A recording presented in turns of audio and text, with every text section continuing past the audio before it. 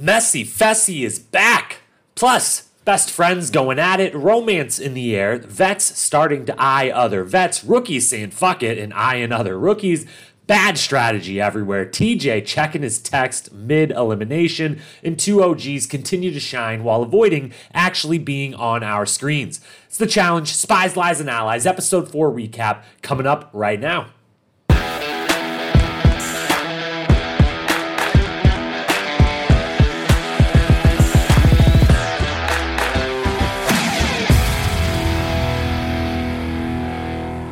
What up, my fellow challenge lovers? Welcome to The Challenge Historian, where we dive deep into all things MTV's The Challenge, past, present, or future. If it's happening in the Challenge universe, then we are here to document it. I am your host and dedicated Challenge historian, Jacob Hollabaugh. Thank you so very, very much for being here with us today.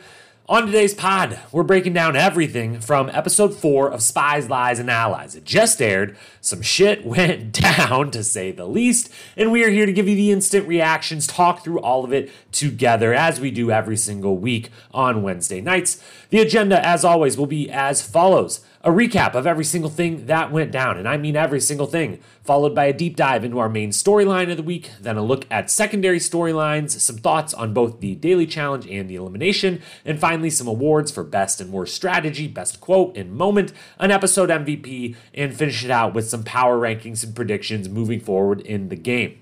That's a lot to get to as usual, so in the words of Devin and pretty much every other challenger at this point, let's go! Let's start things by reviewing everything we just saw. We make these as fast as possible. We'll be talking real quick, but a lot happened and we're going to cover every single thing. Here we go. A brief-ish recap of every single thing we just saw in episode 4 of Spies, Lies, and Allies.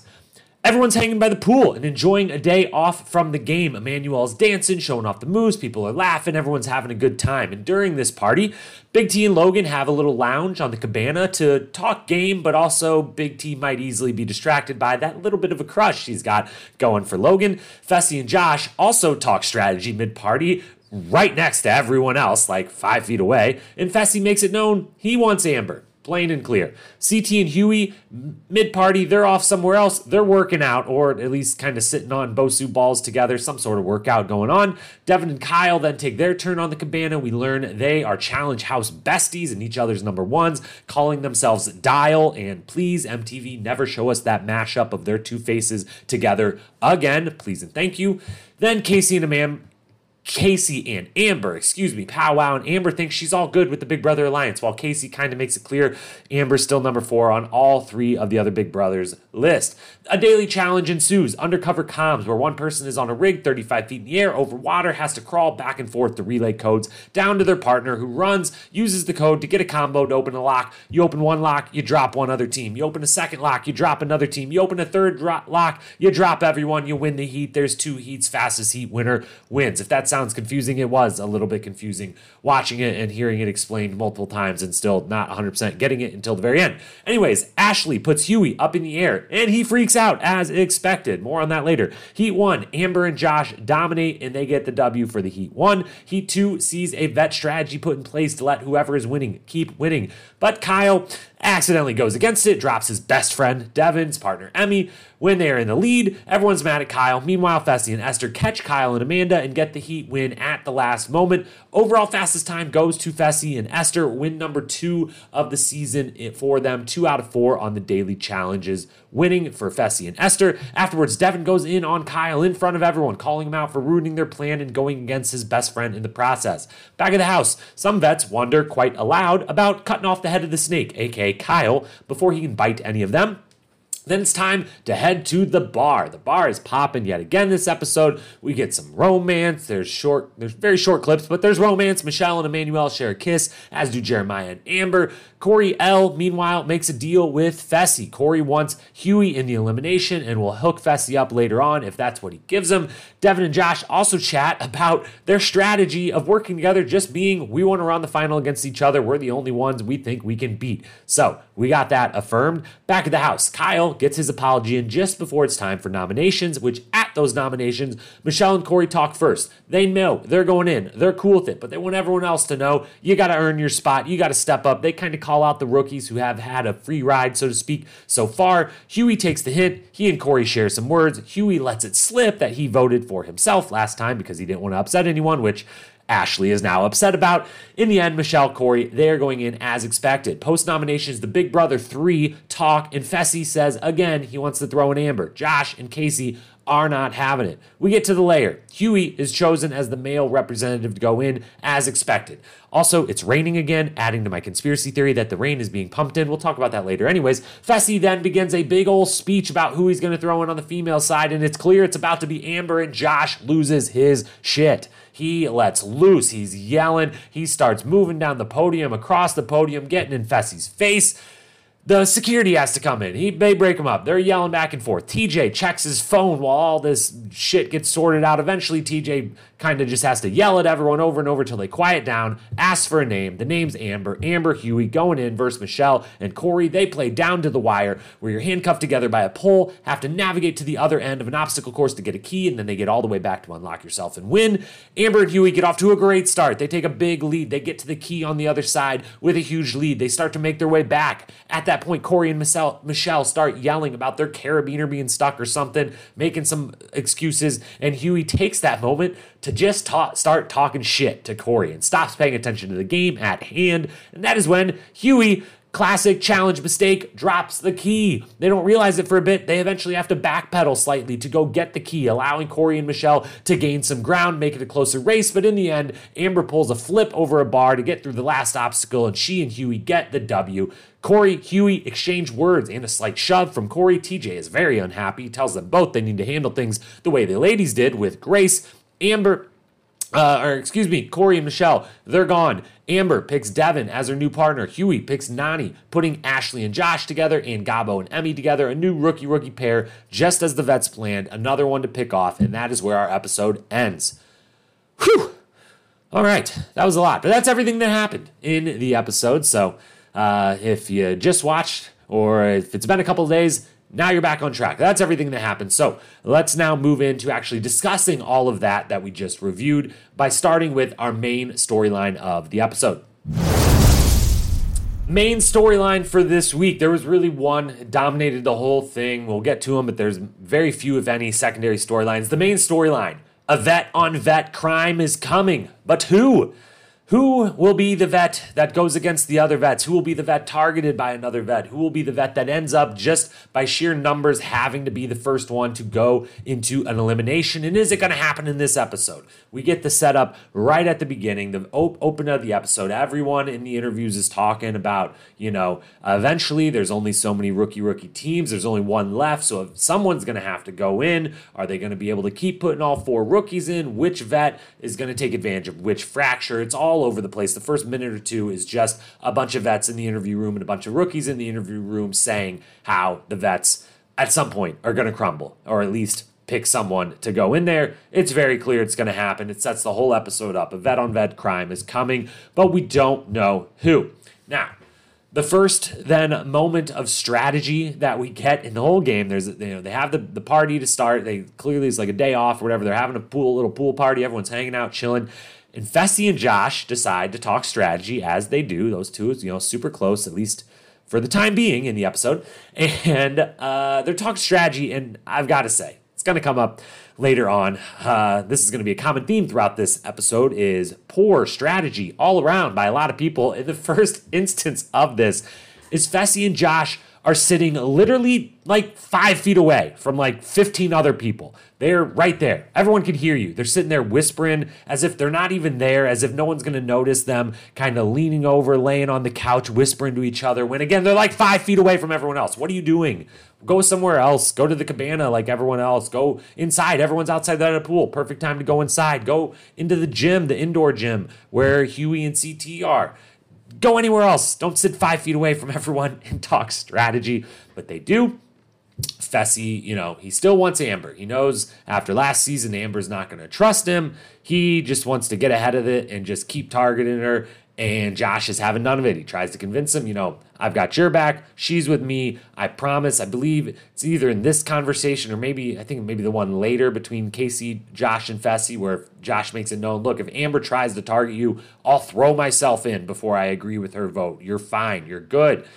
Fessy's kind of not really having it. He does his usual, Josh is my boy, but I'm in charge around here. I make my own decisions. I don't really care what Josh thinks, which is kind of, if it wasn't evident before this season, it's been very clear this season so far that, Fessy doesn't really care what his BFF and, best alliance member Josh actually thinks or actually wants him to do. We then get Amber and Casey chatting. Same thing. Talking Big Brother Alliance, which Casey says she hates that they're the only one with a name, the Big Brother Alliance, yet she calls herself openly the Big Brother Alliance in interviews and in their conversations with each other. So if you don't like it so much, call yourself something different or just say, my number 1 and 2 or whatever. But anyways, I digress. Amber talks it out with Casey, thinks they have a great talk. And she thinks she's back in the good graces of the Big Brother 3, thinks rounds it out to a Big Brother 4. And, it's not all in the interview room. So all the stuff in the interview room with Amber at this point of the episode, saying how she feels safe. She feels like Fessy's growing and, actually is genuine and has her back.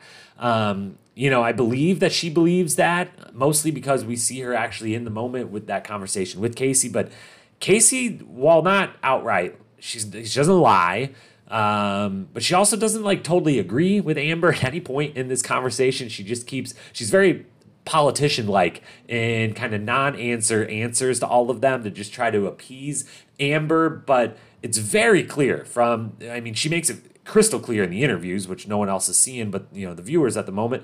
But she also makes it pretty clear in the conversation, at least I thought, if I was on the receiving end of the conversation, that,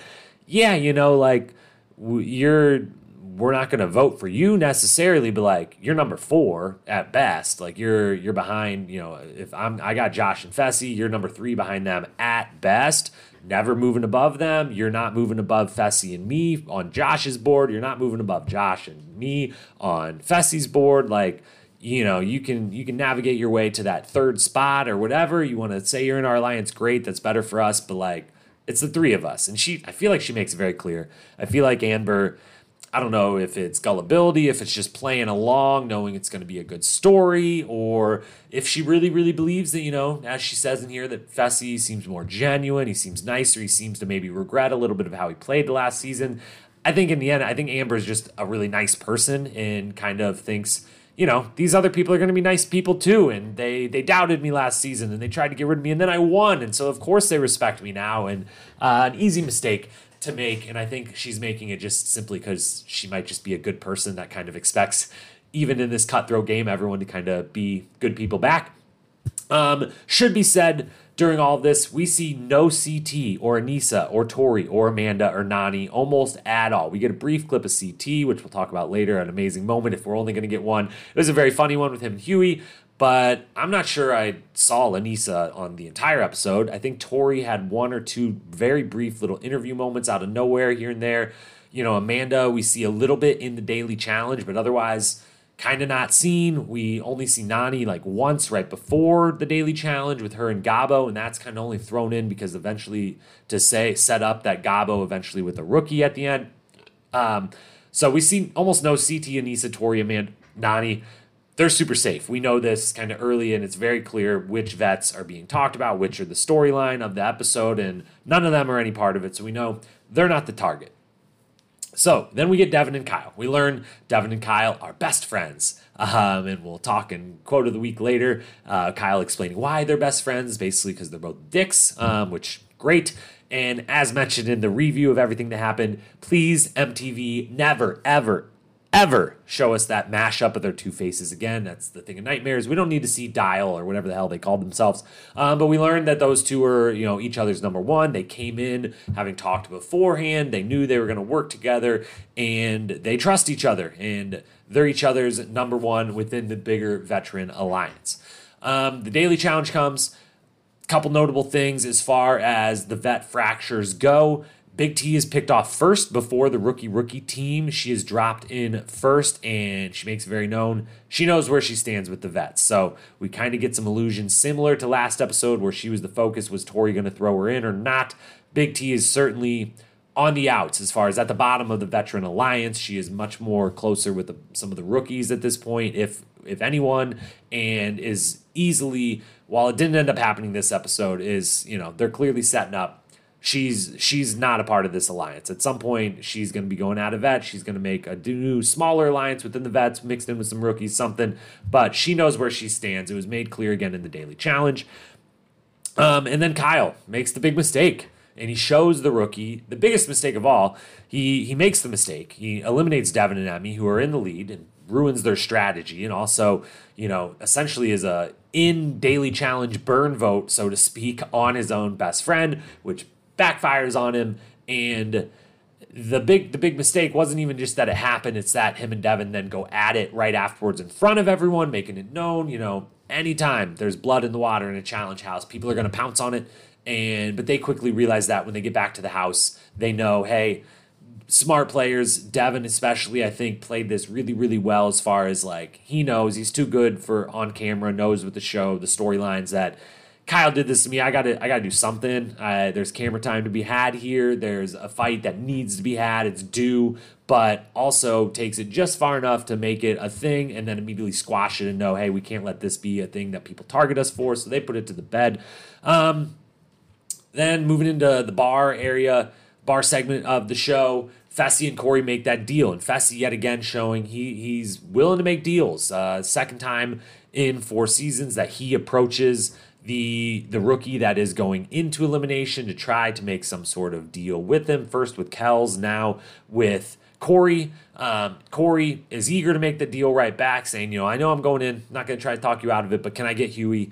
I'll do you a solid down the road. Fessy's cool with it. They make a deal. And so we're starting to set up that, Fessy is willing to wheel and deal a little bit. He's willing to look out for him before just, in particular, the vet alliance. Even though Corey is asking for some rookies, he's the first one to really make any sort of deal of any kind with another rookie person in the house.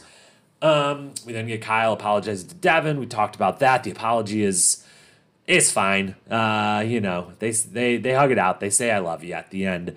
They're back to being dial, I guess, or whatever they call themselves. But as far as, best friends go, could have been a little more from that apology, Kyle. It could have been a little more of a best friendship on display if you're going to keep calling yourself best friends. In that, Kyle, at least to his credit, the best friend thing gets so overplayed in the challenge house. Kyle at least does throw in best friends in the house repeatedly almost every time he says it, which I appreciate because that's what they all mean for the most part. But it's annoying when it's always just best friend. It's like, you guys are not best friends in real life. Corey and Nelson, maybe, but the rest of you, no, you're not. You've got other best friends. Best friend in the house. So Kyle, thank you for saying that addendum on the end every time you say best friends. The nominations come, and the Vet Alliance isn't even actually really tested in the moment in nominations. It feels like with this whole build-up of the storyline, we're going to get to nominations and someone is going to call someone else out, that the nominations, even if they end up going to Michelle and Corey, or some other vet names are going to be brought up in it. And then right at the start, Corey and Michelle both speak up and say, hey, we know we're going in, but, here's the deal. Here's who we want to kind of go against. And you thinking, all right, they're going to throw out a name. They're going to, we kind of knew Corey wanted Huey, but we hadn't heard much from Michelle. You're thinking maybe they're going to throw out a name. Maybe another vet's going to speak up and say, let's go for this person. Let's go for this team and really stir things up. Or someone was going to say Kyle's name just because of what had happened in the daily. None of that. The rookies, yet again, which I give Corey and Michelle, they're totally let off the hook on this. They've continued to be thrown under the bus. They, at this point, they're the only ones that kind of still left that have been trying to do any sort of rookie alliance. So for them to give up and say, fuck it, we'll target other rookies too, that's fine. That's acceptable. The rest of the rookies still can't get it together and just keep going at each other. Only they're throwing names. Huey and Corey end up going at each other. No vets' names mentioned. So for a brief moment, it looks like, all right, we're going 4 rookies again. Michelle and Corey are in. The vets, there's little fractures, but still not yet. Still going to go a little bit further. Still going to get 4 more rookies, send 2 more home, and keep this going 1 week further. But no, Fessy stands up there in the rain on the podium, gives a big speech. Josh goes crazy, and Fessy picks Amber and sends her in. Everyone goes off the rails. I don't think I have ever seen the security have to come on the podium, at least anytime in like recent season where they've had, the big old podium up there. That was definitely a first. Josh loses it. He can't believe it. TJ is just not having it. He's just so bored with the whole thing. He's checking his phone. He's eventually yelling at him. I would love to know all the times on the edits of these shows. I want to know how long certain things take. I would love to know how long this was from when Fessy first started doing his little "I'm about to vote Amber in" speech to when Fessy and Esther actually say Amber's name. I want to know how long that was. Was that 3 minutes? Was that 10 minutes? Was that like 20 minutes? How long did Josh yell and make a scene? And how long was TJ just on his phone, checking his texts, his voicemails, his Instagram, whatever, before he finally got the nod to like, all right, let's end this. We've got enough for camera. Like, let's move it on. We'll talk in best and worst strategy about this whole thing. It's very messy. And yeah, we'll leave it at that. We'll talk more in depth about it. But the vets do finally come for each other. Fessy decides, I ain't listening to anyone else. I want Amber out of here. I want to get ahead of this. I want to get ahead of, even if she thinks we're cool, we're just going to target her again. He did it last season. It backfired. She won. He lost. But he goes for her again. Not very smart, at least in my opinion. Not smart yet. Could have waited a little longer on this one. And Fessy is the first vet to go against another vet. Amber is the first vet to go into the elimination. She gets the win. And then at the very end, as much as now there's these big fractures between everyone, they do all kind of come together somewhat, the rest of the vet alliance, without Fessy. Everyone else speaks up immediately when Amber gets the choice to pick a new partner, and Josh yells out immediately, pick Devin. Everyone else points to Devin, says pick Devin, and it's so that they can set up another rookie team. They've understood now how the new pairings work, that who gets picked, how the other people get paired up, and they know if she picks Devin, then that leaves in Huey picks someone not named Emmy. That Gabo and Emmy will end up paired together and make one more rookie team to possibly throw in next week. Otherwise, they would not have had any pure rookie teams left. So, very smart and very observational of this veteran alliance to come back together for a moment here and find a way to maneuver a rookie team back into the fold that they can continue to throw in there, and then possibly throw in 2 more rookies and get all 4 rookies in the elimination again. So the episode ends even with all these fractures, with Kyle a little bit untrustworthy, everyone calling him out for being the snake as usual, with Fessy creating a huge mess and having Amber coming for his throat, having Josh and Casey probably not trusting him, have everyone else in the house saying Messy Fessy is back.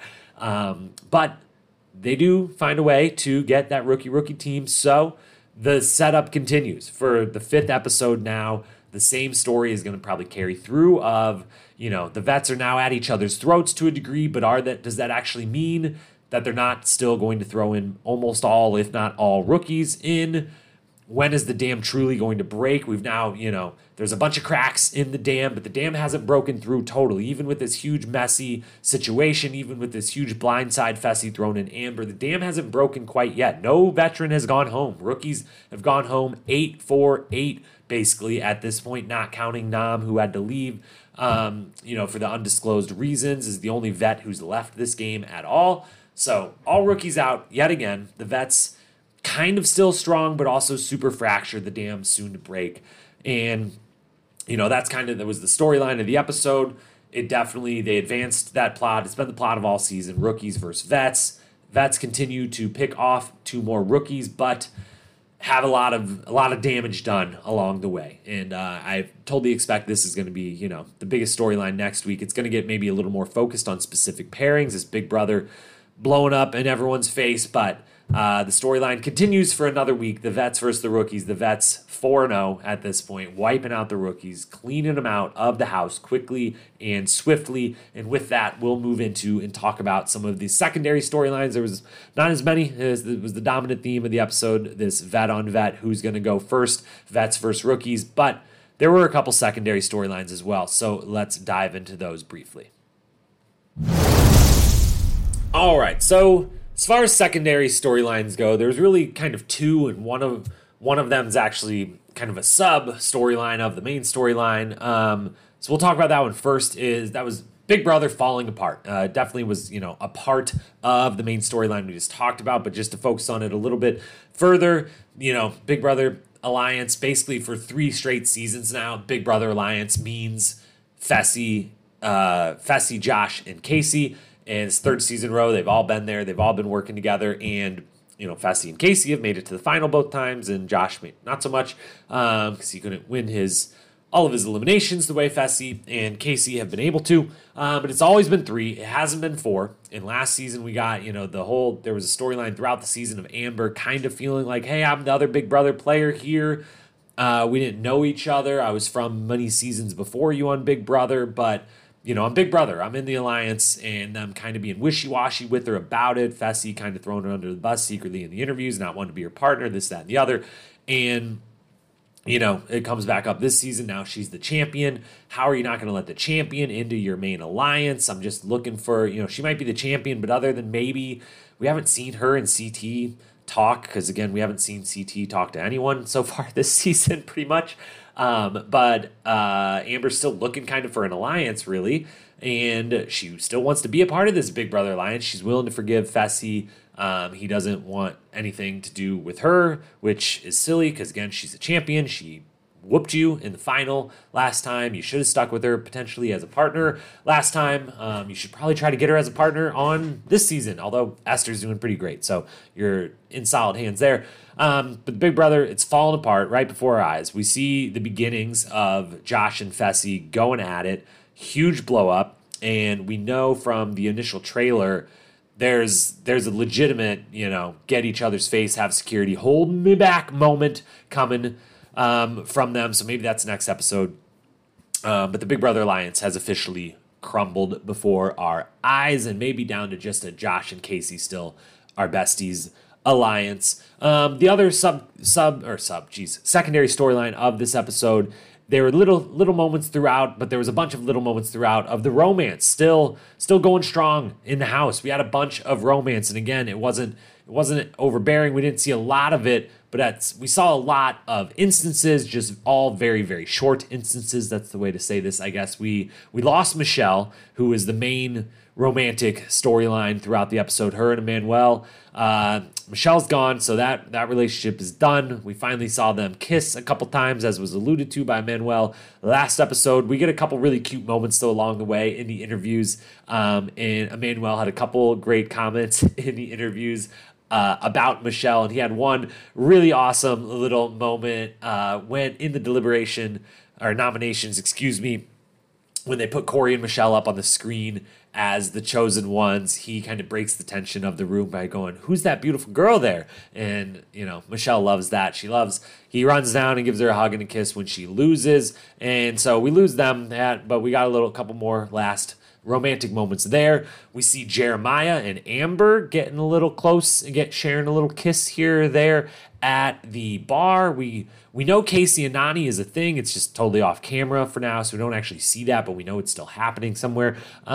We do get a little flirty moment mid-daily challenge between Amanda and Fessy, so maybe those two, had their little hookup right first day or two in the house, but maybe we'll see something again flare up from them. Maybe Amanda likes the villainous turn that Fessy has taken yet again, and that, gets her excited. The villain, the, self-described, I think, started with Johnny Bananas calling her Satan, and now she just rides with it and is, self-proclaimed villain. So maybe something will spark back up there now that he's a villain too, yet again. Maybe not, who knows, but they did have a little moment while they were both hanging up on the contraption, kind of flirty commentary back and forth. We did get to see opposite of romance, Ashley get a tiny little bit of revenge at Nelson, who right before the challenge pleads with her, "Hey, I'm sorry, Ashley, don't drop me in the water. I'm sorry, I didn't mean to do you like I did you."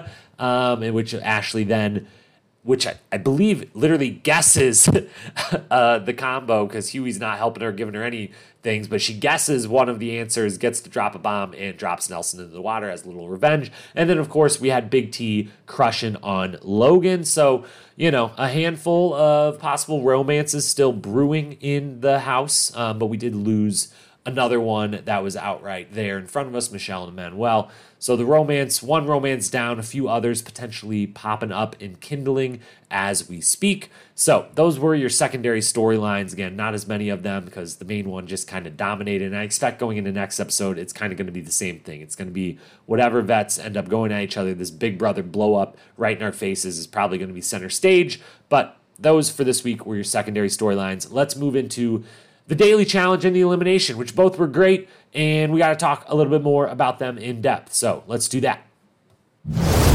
All right, so first of our two athletic events of this episode was the daily challenge. Quick recap, one partner, two heats. In each heat, one partner goes up on this contraption hanging upside down-ish or, on their backs, basically hanging in the air 35 feet above the water. They got to crawl down to the end of this rig, look at some codes along the way, walkie-talkie them to their other partner who takes the codes, runs over to some decoder area in a rock pit, figures out the combo, comes back, opens a lock. They open a lock, you get to pick one team to drop off of the rig. You open a second lock, you get to drop a second team. You open the third lock, you get to drop everyone out that's left in the heat. And the first team to drop everyone else and get three locks open wins that heat. Whoever wins their heat faster between the two heat winners is the winner of the whole thing. It was a little confusing at the beginning. The first time they explained it, they didn't explain it very, very well. They had Corey L come back in one of the interviews coming out of commercial and kind of re-explain it a little more simply. And by the end of it, it made sense, but it also never ended up it didn't totally make sense what the codes were, where they were then getting the numbers from over on the rocks to come back and open the bombs. It was a little bit confusing, but it did look cool. It was cool. Overall, the visual of it was cool. Croatia is beautiful. Yet again, we learned Croatia is stunning and beautiful. That water, crystal clear, blue, just beautiful stuff. But the two heat things was my first note on this. It's always a little bit tough not knowing who wins when they win. I know it builds the suspense of then right afterwards we get to have TJ, do the dramatic pause and tell us who won between the two winners of the heats. But I like to know who wins like in the moment and get to have them celebrate in the moment that they just did it. So that's just something, it happens a lot. There's always, multiple heats, but I like when they do, if it's two heats where then you put, the top two from each heat up there and do a final heat, something like that, where we can have a winner actually happen in the moment. That was kind of my only negative note. Otherwise, even if it was a little confusing to us, they all seem to know what was going on. So that's fine. Sometimes these are just harder to convey exactly how everything works in a short time span to us as the viewers. I'm sure this took a lot longer in person during the day. Couple other notes on it. One, it'll come up in worst strategy again, but Ashley, why did you put Huey up there? They were allowed to pick whichever partner on whichever end. And I guess Ashley just, wanted to be the one decoding on the end, but Huey's terrified of heights. He threw up last episode having to jump down what they said was 30 feet, but looked maybe lower than that, into water. Now you're hanging him 35 feet above the water and needing him to stay calm and read you codes while hanging up there. Obviously is a bad idea. Shouldn't have put him up there. That was note number one. The English not being everyone's first language definitely played a role in this challenge. They having to communicate back and forth in the walkie-talkie. That can be tough in general, talking on the walkie-talkies up. If there's wind up there, anything like that, they're all hanging only a few feet away from each other. If they're all trying to talk at once, that'll pick up everyone. But some of them that have the English as first language or not as first language, it didn't seem to play any effect. Others, it did play a certain effect. We had a few people comment on, most of the people here calling this dots and dashes. I call it lines and periods. I think I don't remember if that was Bettina maybe that said I think it was Bettina that said, that's not what everyone else is calling this something, and Corey wants me to call these something that I'm not. That's not how I would refer to them as. So that played a little bit of a role, which I think is the first real time this season that that has played a role for any of these international players whose English, isn't their first language. And so, that plays a role in the house and the social dynamics of who's able to converse with who, get closer to who. But this first time, it's kind of played a little bit of a role in the daily challenge as well. Croatia is beautiful. I got to throw that again. I wrote that in my notes multiple times. And then as far as the strategy of the second group, mostly a good strategy. They all decide, hey, we kind of trust all the vets that are in this second heat. We want one of us to win. So whoever gets out to a lead, don't drop them. If anyone's in the lead, don't drop them. Whoever is doing the worst, that's who the people that get to drop people should drop. And it's mostly a good strategy, but my main comment on how it could have been a little better is they got to watch the first round, and they're standing close enough, they got to listen. And this is one of those times, going second, going last, going further in the order has always been an advantage in the world of the challenge. And this one, it should have been a huge advantage because they were standing close enough to hear.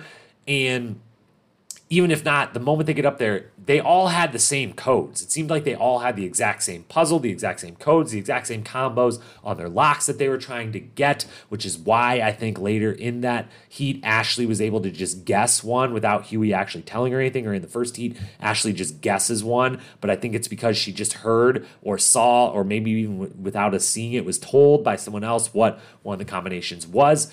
But they all had the same combos, and I feel like they would have figured that out early on, and they could have just picked someone. If they wanted Devin to be the one in power, they could have just immediately all said, all right, you go to the code number 1, you go to code number 2, you go to code number 3. Devin, we're going to give you this one, and then I'm going to yell to Emmy and have Emmy relay you this next one, and then I'm going to yell to Emmy and relay you this third one. We're just going to get you the win as quick as possible. I feel like they could have done that. They could have gone all full in on, we're going to all throw this and help one person win. They only went half measures. That allowed for mistakes to be made. Kyle makes the big mistake. But it is what it is. Maybe they'll get better. It is not the most veteran of veteran groups. So figuring out how to throw or sway these daily challenges. They'll get there. They'll get there. Final comments on it was no hard falls in the water, which I'm sure the producers were, disliked greatly. They love showing a hard fall. They love showing someone do that belly flop, smack their nose, get the bloody nose, pop the breast implant, what have you, in challenge history. But no one with the hard falls, which I was happy to see for all the challengers' sake. No one taking a hard fall in a setup that kind of, I'm guessing they were banking on it. The way they were hanging there, they're falling straight from their back, dropped out at kind of a weird angle. A few of them did spin a little, but no one took too nasty of a fall on that one. And that's all for our daily challenge. So that's physical challenge number 1. Let's move to sport portion number 2, the elimination. And the elimination, similar to daily challenge. I really liked it. It was a solid physical puzzle. I am a big fan of the physical puzzles. One of my favorite challenge games that is kind of a challenge staple, but not, is a tier below the hall brawls and pole wrestles, but is the not so fast, any version of the game where they're tied to a rope and have to make, knots, tie up a rope, but it's a puzzle, but it's a physical puzzle. You have to physically, maneuver your way through. This is a version of a physical puzzle. The two people are, attached together by some handcuffs, but that handcuff has, maybe a 2 to 3 foot pole on it. And that pole has to be constantly maneuvered around as they go up, down, over, and around through this little, obstacle course-ish, all the way to one side and back. So I love these. I think they're awesome. They are a great example of, the hall brawl is, a football drill, and it's really cool. I love it. I love watching it. Pole wrestle is just straight up wrestling, a very dangerous version of wrestling. And, I love that, but those are like very much closer to sports or, mainstream sports or whatever. This is the type of game that I think a challenge, a Survivor and the other, reality competition shows have kind of cut their teeth on and made their bread and butter, and is the thing that's a little different from any other athletic competition that's out there, sport that's out there, is this kind of mixture of puzzle with physicality. So big fan of the actual event itself. Visually, it was a little hard to, I think it was just one team was way in the front the whole time, but visually, it didn't 100% work, even if I loved the idea of the challenge and I loved the elimination itself. It didn't visually work as well as sometimes the not so fast, for to bring it back to that, always work really, really well and kind of just I don't know, it just kind of always looks cool and looks good. And this one had moments where it did, but other moments where it was very confusing of what are they trying to get around? Why are they stuck? Why did they just move forward 10 feet so instantly fast, but now they're stuck forever? So a little bit of confusion visually, but all around good elimination. Definitely harder for Corey being bigger. One of the many times where the whole, the big guys in the house, I am certainly guilty of it, immediately get picked as like, oh, look at these big threats in the game because of how big and strong they are. But there are just as many of these eliminations and daily challenges where being bigger can hurt you. And being the tall, muscular guy definitely hurt Corey a little bit in this one because maneuvering up, down, around, over, under the bars, twisting around definitely is a little bit harder. The bigger you are, the harder that's going to be to get through some of these tight spaces and these tight little turns they were having to make. As far as the competition between them itself, Huey talking shit in the middle is just classic. Like, my guy, you gotta pay attention. You gotta pay attention. Focus. Talk your shit after. Talk your shit before, but not in the middle when you're winning. And during all of that shit talking, Huey, a classic challenge pitfall, drops the key. And it's way too late at night after this episode aired, and we're filming this. I'm struggling. I'm doing a bad job as your historian to give you exact examples, but this is a common theme. Long history in the challenge world of someone dropping a key, forgetting a relic, forgetting a puzzle piece, or just, leaving something behind, whether it's in a final, whether it happened multiple times, on the fresh meat seasons, I believe, in their eliminations. It's a classic challenge pitfall. You've got to remember to bring all the tokens or the keys or anything they give you or show you during a challenge or an elimination or a final. Take it, keep it with you. You can't forget it. If you forget it, you got to go back. You are toast. But in this instance, they made it seem like, oh my God, now they've blown this lead, when in reality, the key was within a long reach of the foot. Someone, I forget who, maybe it was Nelson in the interview, says Huey does the splits to get the key. He's got a good reach with his foot, but we're going to stop short of saying my man did the splits to get that thing. But they have to backtrack a little. It makes it a little bit closer, but they eventually get there. But loved seeing that just classic challenge pitfall, but this time not stopping, being a lesson for all the other challengers up there on the podium. Remember your keys, remember your tokens, remember your puzzle pieces. I'm sure somewhere up there, while they never were seen on this episode, Anissa and CT were laughing on the inside at, look at these dummies. They haven't been watching. They don't know. They don't know what we know. I'm sure they were getting a good laugh out of it out there. Final note on the elimination, Amber with the little flip at the end, the last little obstacle they get to it, and she's like, fuck it. I'm just going to jump over and flip over my belly over this bar. Body be damned. You're just getting it done, getting there to the end, getting the win. So good elimination. I'm gonna give the elimination a full-on A-. I'm really into the physical puzzle element.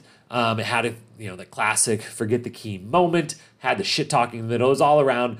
The elimination itself was good. The actual the doing of the elimination was fun and compelling. So A- on the elimination. I'm giving the daily challenge a B just because it was kind of confusing. And again, the 2 heat things with no final heat kind of bummed me out. So B, maybe B-. I liked a lot about it, but a couple big complaints about it. So A- for the elimination. We're going B- for the daily challenge. Let's now move into our awards segment. Hand out some awards. Best and worst strategy, best quote, best moment, MVP, all of them coming up. Let's get it.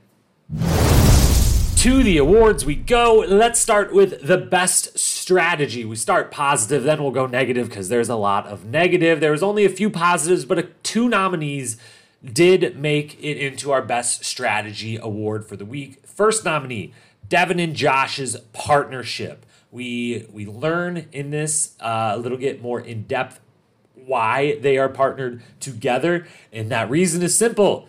They think if they make a final, one of the only people they have a chance of beating in the house is each other. They say this flat out to each other's faces, and they're both like, yep, we are all in agreement. We're still good. We're still on the same page, and that's why we're partners, and that's why it's working.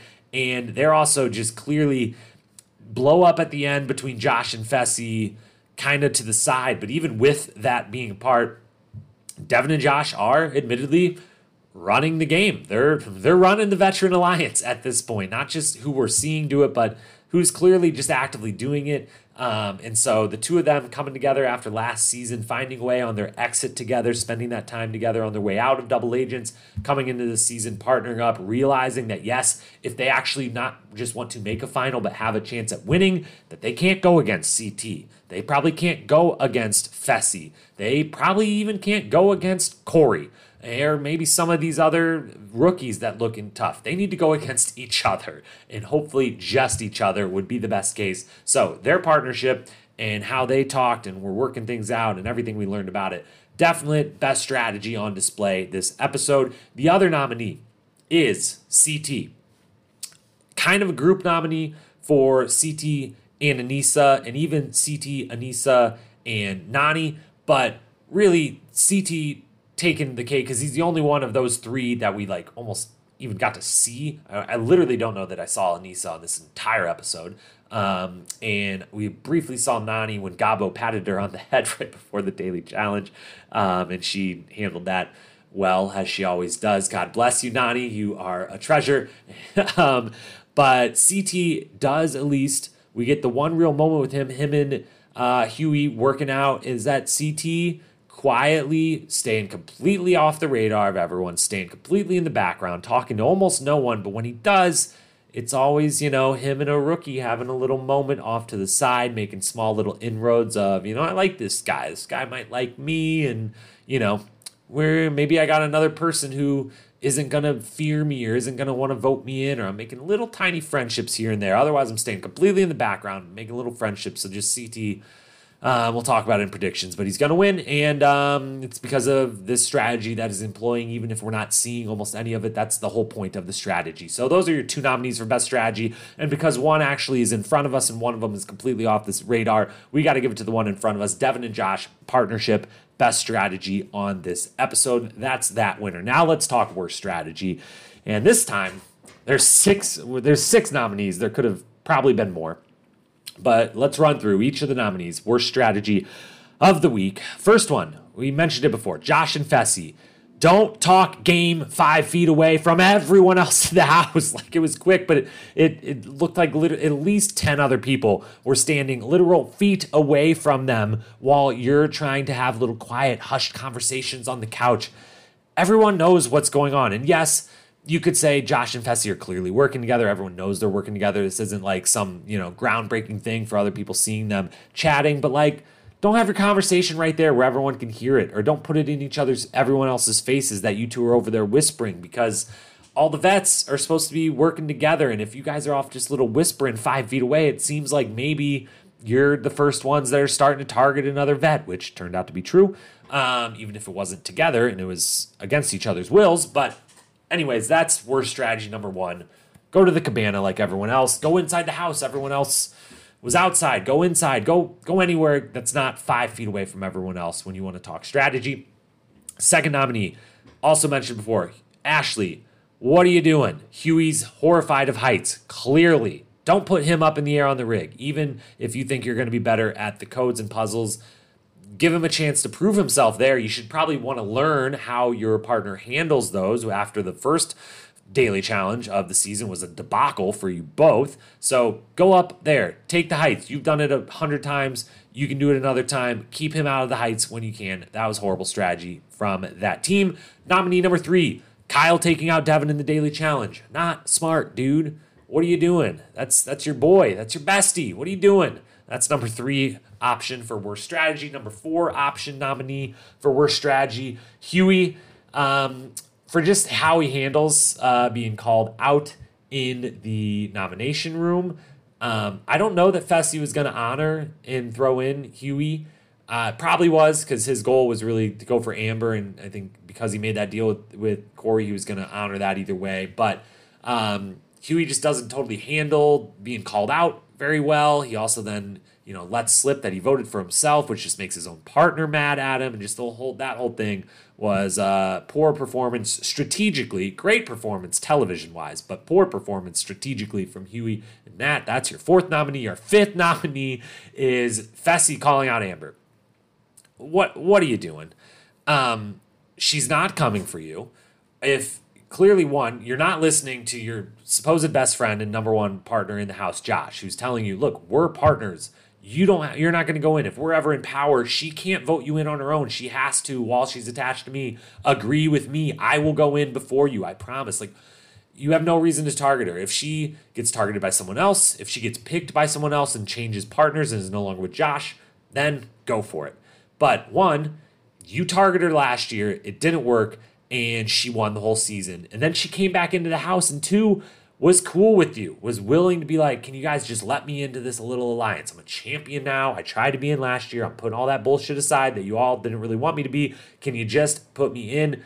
Is he not communicating with Casey and about their talk that they had of just at least like, hey, Amber's voting with us, so don't go against her now, even if she's not like, breaking into our actual big three here. Keep her around for now. She's a number for us, and she's a solid number for us. What are you doing? You're going against the Vet Alliance. You're the first to do it. You don't want to be the first one. It's going to happen eventually. Let someone else be the one that starts all of it. Let it be someone other than Amber. Just all around, don't think it was a great idea. And, even with the fact knowledge that Amber then wins, you had to be able to look in there and also see what game they were playing. There was no hall. There was no pole. There was clearly a puzzle-ish, obstacle course-ish something. You didn't know exactly what it was, but you could tell it wasn't some big physical thing between them. There was clearly two tracks of pipe set up, so the teams weren't going to be getting near each other. It was some sort of race, some sort of down and back. You could figure it out and know that you might have had a lot of faith in Corey over Huey. You might have had a lot of faith in Michelle, but you're throwing in a 2-for-2 elimination, 1-for-1 champion, on her way, keeping that perfect record, challenge champ in Amber. It wasn't the time. It wasn't the time to throw her in there. It wasn't the challenge that would scream out, oh, her and Huey are definitely super big underdogs here. It was anyone's game. It was a bad move. So Fessy calling out Amber is our fifth nominee for worst strategy. And our sixth and final one is Josh's handling of Fessy calling out Amber. You can be as mad as you want. You can puff your chest out. I'm sure we're going to see more of it from him. But you got to keep it calm on the stage. It is still, even if he's going right in your face, throwing it in your face, even if you've told him over and over, don't do this, in the moment when you realize he's going to do it, just keep your mouth shut. Be pissed off later, not in front of everyone. Don't make it immediately. Well, now, no matter what happens from the moment those words came out of Fessy's mouth, if you react the way Josh reacts, from that moment on, Fessy and Josh and Casey's alliance is done. The veteran alliance between them is done. Everything's done. You have no more options. You're going against each other now because of how you handled that in front of everyone. Just all around, it was bad. You can be super pissed. You can be very angry. You can blow up in Fessy's face, but you can't do it right there in that moment. You got to let it happen. You throw in one or two just like, what the fuck you, this is bullshit, and then it's over. You move on and you blow up on him later on after Amber's won, because if Amber would have lost, you could have been mad at him in secret, in the side. You could have went to him and said, what the hell, dude? Like, I thought we were working together. I thought, like, why don't you listen to me? But you could have done it to the side. You could have kept it out. If Amber had lost that, you would have wanted that alliance to stay strong of you, Fessy, and Casey of the vets. So, poor move all around. A lot of bad strategy this week. We had Josh and Fessy together as nominee number one, talking next to each other, next to all the other people. We had Ashley as nominee number two for putting Huey up on the rig. We had Kyle as nominee number three for outing Devin in the daily challenge. We had Huey as nominee number four for how he handled being called out. We had Fessy number five for calling out Amber, and we had Josh on his own as number six nominee for this handling of Fessy calling out Amber. A lot of bad strategy. I'm going to go ahead and give the award, though, to Fessy. I think it's got to go to Fessy. Maybe Fessy and Josh, they both were on here as individual nominees and joint nominees. So maybe the two of them, Josh and Fessy, they deserve it together. Yeah, let's give it to both of them. Josh and Fessy, worst strategy all around, all across the entire episode, how they handled all of this. All right, so that's your worst strategy, your best strategy. Let's talk best quote. Started slow. This episode started slow in the quote department, but picked up steam heavily in the middle, and we ended up getting a bunch of good ones. So we've got 6 nominees here. The first one was Emmanuel, who had a lot of great moments. He was one of the kind of stars the background stars of this episode that wasn't really a part of any of the big main storylines, but managed to shine anyway because of some good interview moments and some good little quotes here and there. The big one for me, or my favorite of all the things he said, was when he calls out CT, but then lets us know, of course, he's kidding because it's CT. So let's hear that one from Emmanuel. CT, you just sabotage my girl. I'm coming for you. No. Don't come for me. Then we got Nelson. While comparative quote to quote in this episode, spoiler alert, it's not going to win best quote, but it is one that is going to be a very quotable or memeable quote for time to come to use in a lot of other situations in the challenge, and that is when he announces the arrival of Kyle the Snake. So let's hear Nelson take it away. Here comes the snake. Then we've got Esther. Potential number one standout rookie right now. Coming into this episode, I would have maybe said Corey or Michelle, who had been getting a lot of the attention just because they were kept being thrown in. They're now gone. Esther, 2 daily wins, has been crushing it. She's been killing it in the interviews, and I just absolutely love just everything about her energy, her vibe, the way she's handling herself, the way she's playing the game, thinking the game. And she had a quote of the week nominee after winning, talking about herself in the third person and just all the self-love she was throwing on herself. I loved seeing it. So let's hear Esther's self-love for herself after winning that daily challenge. Yes! Esther, way to go! The second daily win out of 4. You're crushing it, girl. Then, alluded to earlier, but Kyle explaining why he and Devin are best friends. Classic Kyle. Let's hear what the man has to say about their best friendship and why it exists. My number one is Devin. He's my best friend. I didn't even pick him as being my best friend. We just kind of got glued together because we're both dickheads. This is not good for us. I know I kind of screwed up. Then we've got Devin and Josh during their entire kind of back and forth about why, during the bar scene, why they are aligned together. Devin just straight up to Josh's face so that the viewers at home could hear, explaining why they want to face each other and why they are aligned. Everything about it was great, so take it away, Devin. You know how I roll. There's no backdoor deal. There's no trying to go here, trying to go there. There's none of that. And my best chance at winning a final is to run it against Josh, right? Like, that's why we're in this thing that we're in, right?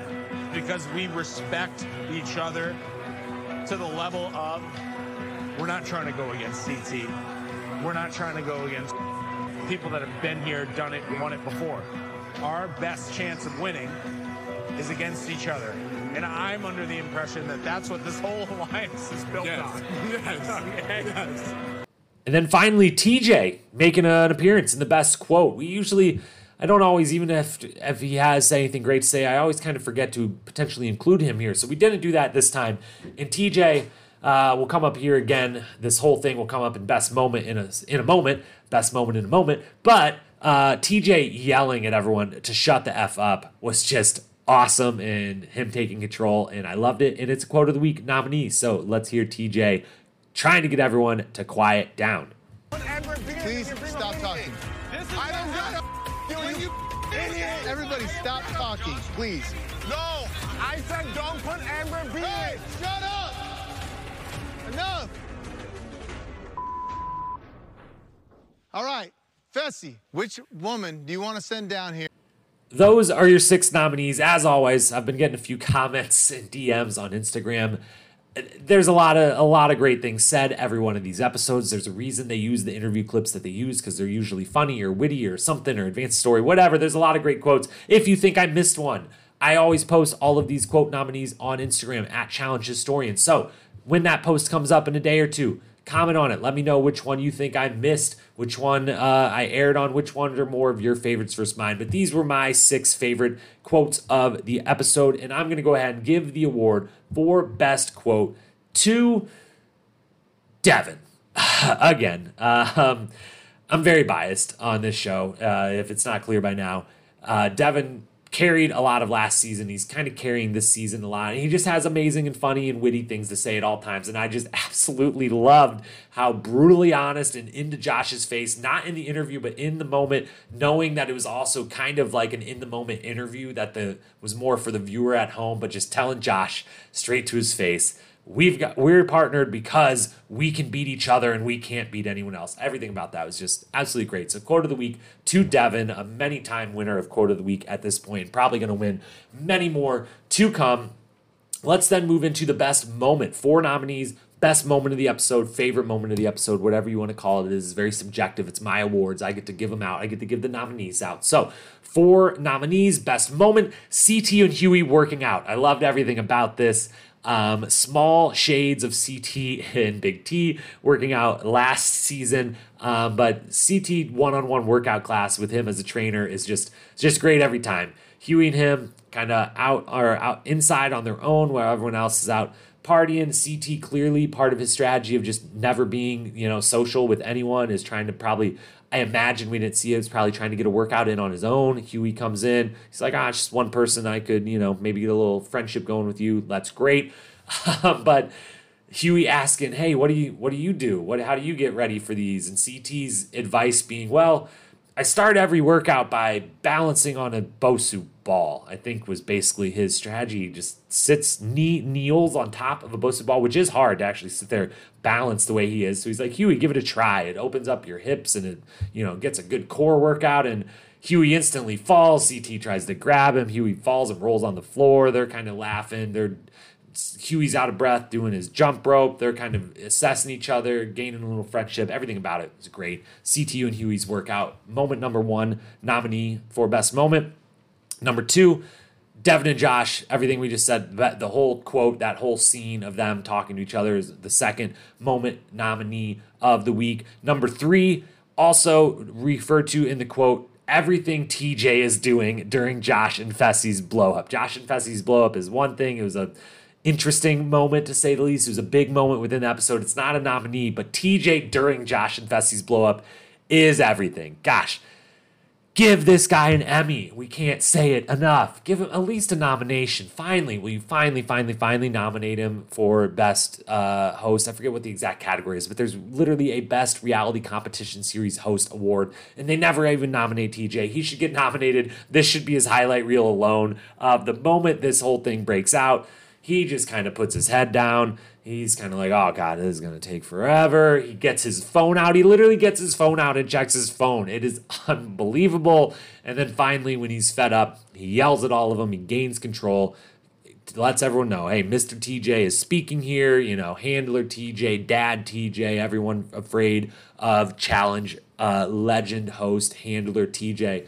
Gains control. Everything he does in that whole moment is just amazing, as always. Amazing stuff. So that's nominee number 3. And then nominee number 4 is the flip from Amber at the end of the elimination. Just a great athletic moment from her. Gets in just perfectly timed right at the end for that little exclamation point on the end of her and Huey's win, keeping her perfect streak alive. Now 3 for 3 in eliminations and going for that second straight final and possibly second straight title. So keeping her perfect streak alive. That little flip, the little flair. She's one for the little flair. She's always able to throw in something little extra as she's dominating, as she's winning things. She always throws in that little extra flair, whether it's that grand entrance she had in this season, whether it's the flip here. So a great moment from her. Those are your 4 nominees for best moment of the episode. But without a doubt, the only answer for the best moment of the episode, the one I'm sure I will be seeing all over Instagram in the next few days, the one I'm sure will be referenced a lot and memed to death a lot in the future, it's got to be TJ. Specifically getting his phone out during this whole blow up, but just his whole vibe during this blow up, his just couldn't care less. When you guys are done, I'm going to yell. If you're not going to get done, I'm going to yell at you. Everything about that. That's the best moment of the episode for me. So TJ getting a win, getting an award under his belt here. Then let's talk MVP, which we are going to leave TJ out of the MVP running on any of these episodes unless it's just over the top deserved, which sometimes it might be. So, but for today, he's out of it. 4 people received votes. A 5th person won the MVP. 4 receiving votes for the MVP of this episode. From my point of view, first one, Fessy. He got the daily win, and he was for better or worse, sometimes a lot of times worse, was the center of attention of pretty much the whole episode. He makes a good deal, even if that deal is never going to pay off for him. He had some poor strategy, sure, that's why he's only receiving votes and not winning, but he got a daily win. He was the center of attention. That's enough to get you some votes for MVP of the episode. Esther also received some votes. Her daily win continuing to be a standout rookie, a favorite of mine, probably of the rookies that remain, probably my favorite rookie that is remaining in the house. And I think I don't think I'm alone among Challenge fans in that sentiment. She has been fantastic so far and had another great episode, another daily challenge win. And this one I also loved seeing from her. One, the strategy. She's really thinking this stuff through. And two, that first daily challenge win they get, she freaks out. She's so happy. She's so proud. And that's absolutely deserved. Coming from Nigeria, getting on this show was a big thing for her. And then she's winning a daily challenge. You be exuberant. You act like you haven't been there because you haven't. You freak out. You have a great time. It was awesome to watch. But I loved even more then with this second win. She still has a big smile. I think even a tear comes to her eye when she's announced as the winner. But she takes it in stride. She acts like she's already acting like she's been there. Fourth daily challenge, second win, and she's already going from being absolutely ecstatic to knowing, nope, I'm winning these because I belong. I'm just gonna smile, nod, and show my appreciation. But handling things incredibly well, acting like she's been there before, showing that acting that veteran maturity by the fourth episode of her first season. So she is strides and strides every single episode. Favorite rookie. She gets some votes for MVP. Also receiving votes, Devin.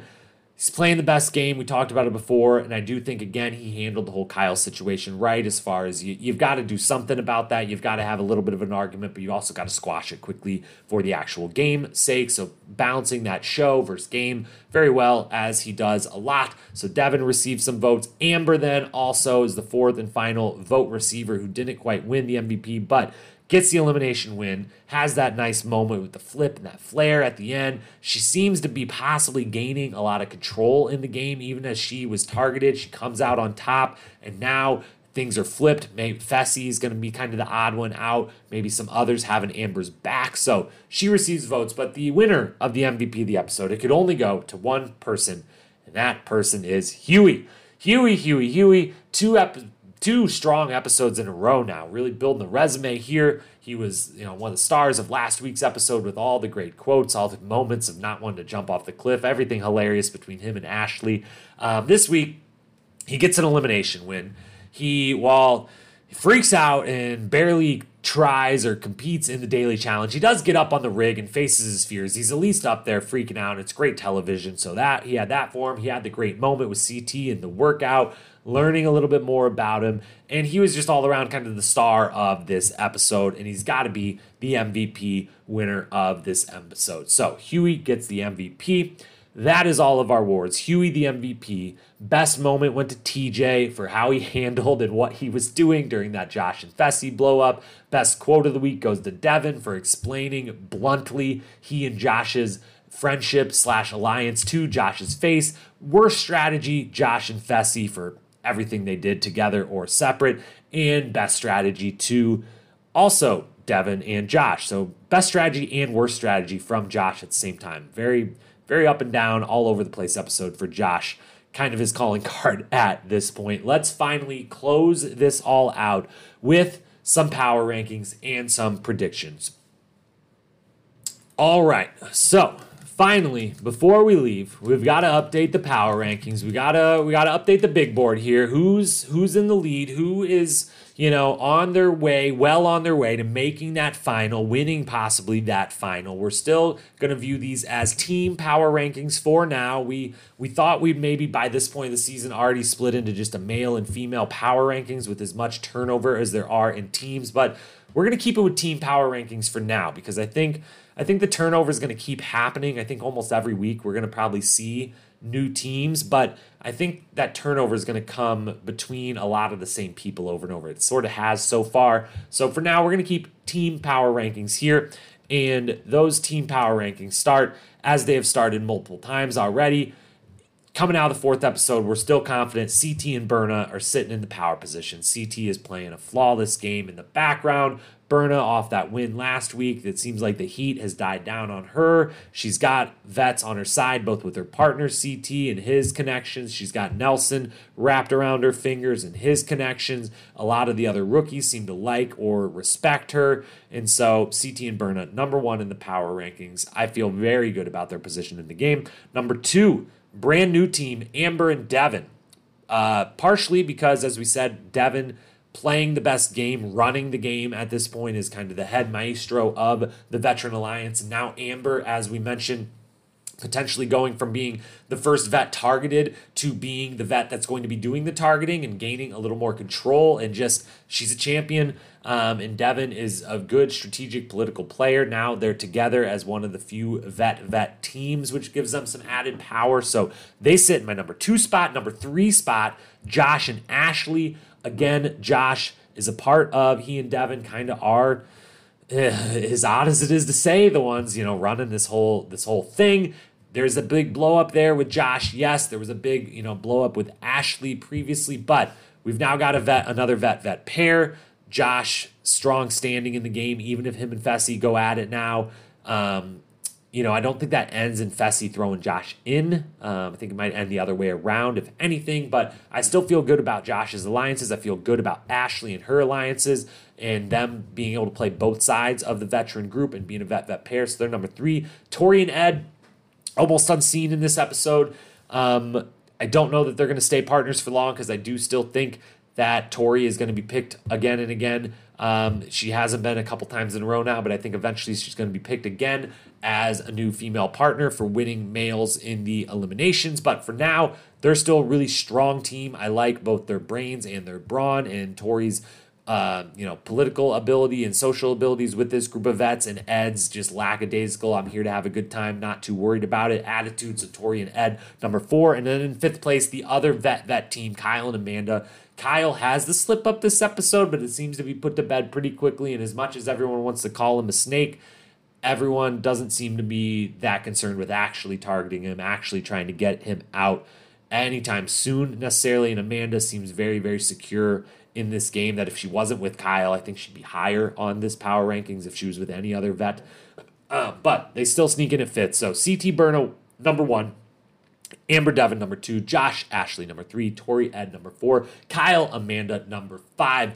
On the outside looking in, Fessy and Esther, while they've looked like the strongest team, winning 2 of the 4 dailies, Fessy's got a big old target on his back now, and he's got a little mess to pick up. Messy Fessy is back, so they can't crack the top 5 this time around. So that's your power rankings. Finish it out with some predictions. We try these predictions. We make predictions on the Thursday episodes as well as the Tuesday episodes of the pod. Tuesday, we make specific predictions for the next episode. We will recount those. We went 2 for 3, spoiler alert, but we'll recount those on Tuesdays. On Thursdays, the episode recaps, we look at more long-term, season-long predictions. We have 5 on the books so far this season, so a quick update on those. First one we ever made, Tori would have 5 partners or more this season. She is still on number 3 after having 3 in 2 episodes. Hasn't been picked yet, but that one's still very much in play. Next one, Fessy would be the first vet targeted, which is our first prediction that has been proven wrong. Kind of feel like it was, the closest to being right, being wrong could be, because he's the one that did the targeting of the first vet, so he was in a part of it, but he wasn't the one targeted. So we got that one wrong. We've officially are 0 for 1 as far as predictions that have been fully played out. Then we had CT is going to win was our third prediction. That one still very much in play. That one I couldn't feel more confident about. This guy's going to win. It's going to happen. Mark it down. I will say it every single week until he goes home, which he won't, because he's going to win. Number 4, we said Devin will make it further than Josh. That is still in play and should add a caveat to that, a ruling about this one before it comes to fruition. If they both make the final, whoever gets further in the final made it further in the game, and that will be how we decide this. And I'm starting to think there's a chance both of them could make that final. So either way, that prediction's still in play. Devin will make it further than Josh. Ed will make the final. Also still in play. That was last week's big, bold, new prediction that we added to the list, our 5th one, Ed to make the final. And this week, we've got a new one. We're going to add one every week. We're going to end up with a lot of long-term predictions here. But This week, we're saying Anissa, who, again, I do not know that we witnessed Anissa in this whole episode. I might be forgetting one interview segment they gave her. Maybe she was in the background during one of the parties or the pool scene, something, but I don't think we saw her literally at all. And even so, because of that, actually, because we didn't see her at all, and she's fully playing the full CT game this time around, our new prediction to add to the list is Anissa will make the final. She's going to get there. She's coming off a final in All-Stars this time. She's going to get all the way to the final in a regular season, and I don't think we're going to see much of her all the way there. I think she's going to stay in the background. I don't think anyone's going to target her because I think they're all going to, be okay with running against her. At least all the women are going to be okay with running against her, and maybe the guys, similar to last season, will say, I want to get her out because I don't want to run with her, but other than her partner itself, last season it was pretty much just her own partner, Fessy, that was kind of trying to make that happen. So Anissa's going to make the final, add it to the list. So far, only one of the predictions has played all the way out, and that one is 0 for 1. We're wrong on Fessy being the first vet targeted. The other 4 and now 5 are all in play. Anissa makes the final. Ed makes the final. Devin goes further than Josh. CT will win. Tori will have 5 partners. Those are your predictions. That's all for episode 4. Before we get out of here, quick update that if you didn't listen to the couple days ago, our Tuesday review preview pod, the big discussion within it, we went long because we talked about the challenge ratings. Ratings have been down. If you want to hear some of my initial ranty thoughts on that, go back and listen to that Tuesday review preview episode, the one right before this in your podcast feeds. If you want to hear my take on the ratings issues that the challenge is facing, we'll see what tonight's ratings look like in the coming days. But on that note, I propose in that last podcast that I have a solution, that I have a fix, that I have a season to pitch right to you, the viewers, and to Buna Murray and to MTV for the perfect challenge season. The perfect challenge season, I swear. The best challenge season there ever could be. I've got the idea for it. I'm putting together a long video explaining it, graphics, the whole thing. That's going to go up on our YouTube channel next Monday. I'm going to debut this wonderful idea I have. You got to check it out. So go over to YouTube, Challenge Historian, subscribe. It might be under my name, Jacob Hollaball, but if you search Challenge Historian, you're going to find our page very easily. Subscribe and watch out for that video coming on Monday. As always, these podcasts are going to be coming out every Tuesday evening, the review preview, looking back at the week that was, everything that happened in between on Instagram Lives and Aftermath and all of that stuff, previewing the next night's episode. And then first thing Thursday morning when you wake up, this episode will always be there to recap the one episode we watched before on Wednesday night. So 2 pods, Tuesday evening, Thursday, bright and early. The moment you wake up, I promise it'll be there. We post it pretty much at about midnight, Wednesday night, every single week. So wherever you're listening to this, subscribe, follow, make sure you're getting those in your feed first thing Thursday morning and tuning in. And as always, you can follow us on Instagram at Challenge Historian for some extra content coming there. I promise that content will pick up in the following weeks. My day job starts to dwindle down. I'm getting married soon. Once that's out of the way, there will be some more content, some more focus on this season and past seasons alike. So that Instagram content is coming. More and more will be coming soon. So follow us there, Challenge Historian. Thank you so much for listening, for being here, for watching this season, for loving the challenge the way we love it. We're so glad to have you. We appreciate you listening, and we will talk to you next week. Peace.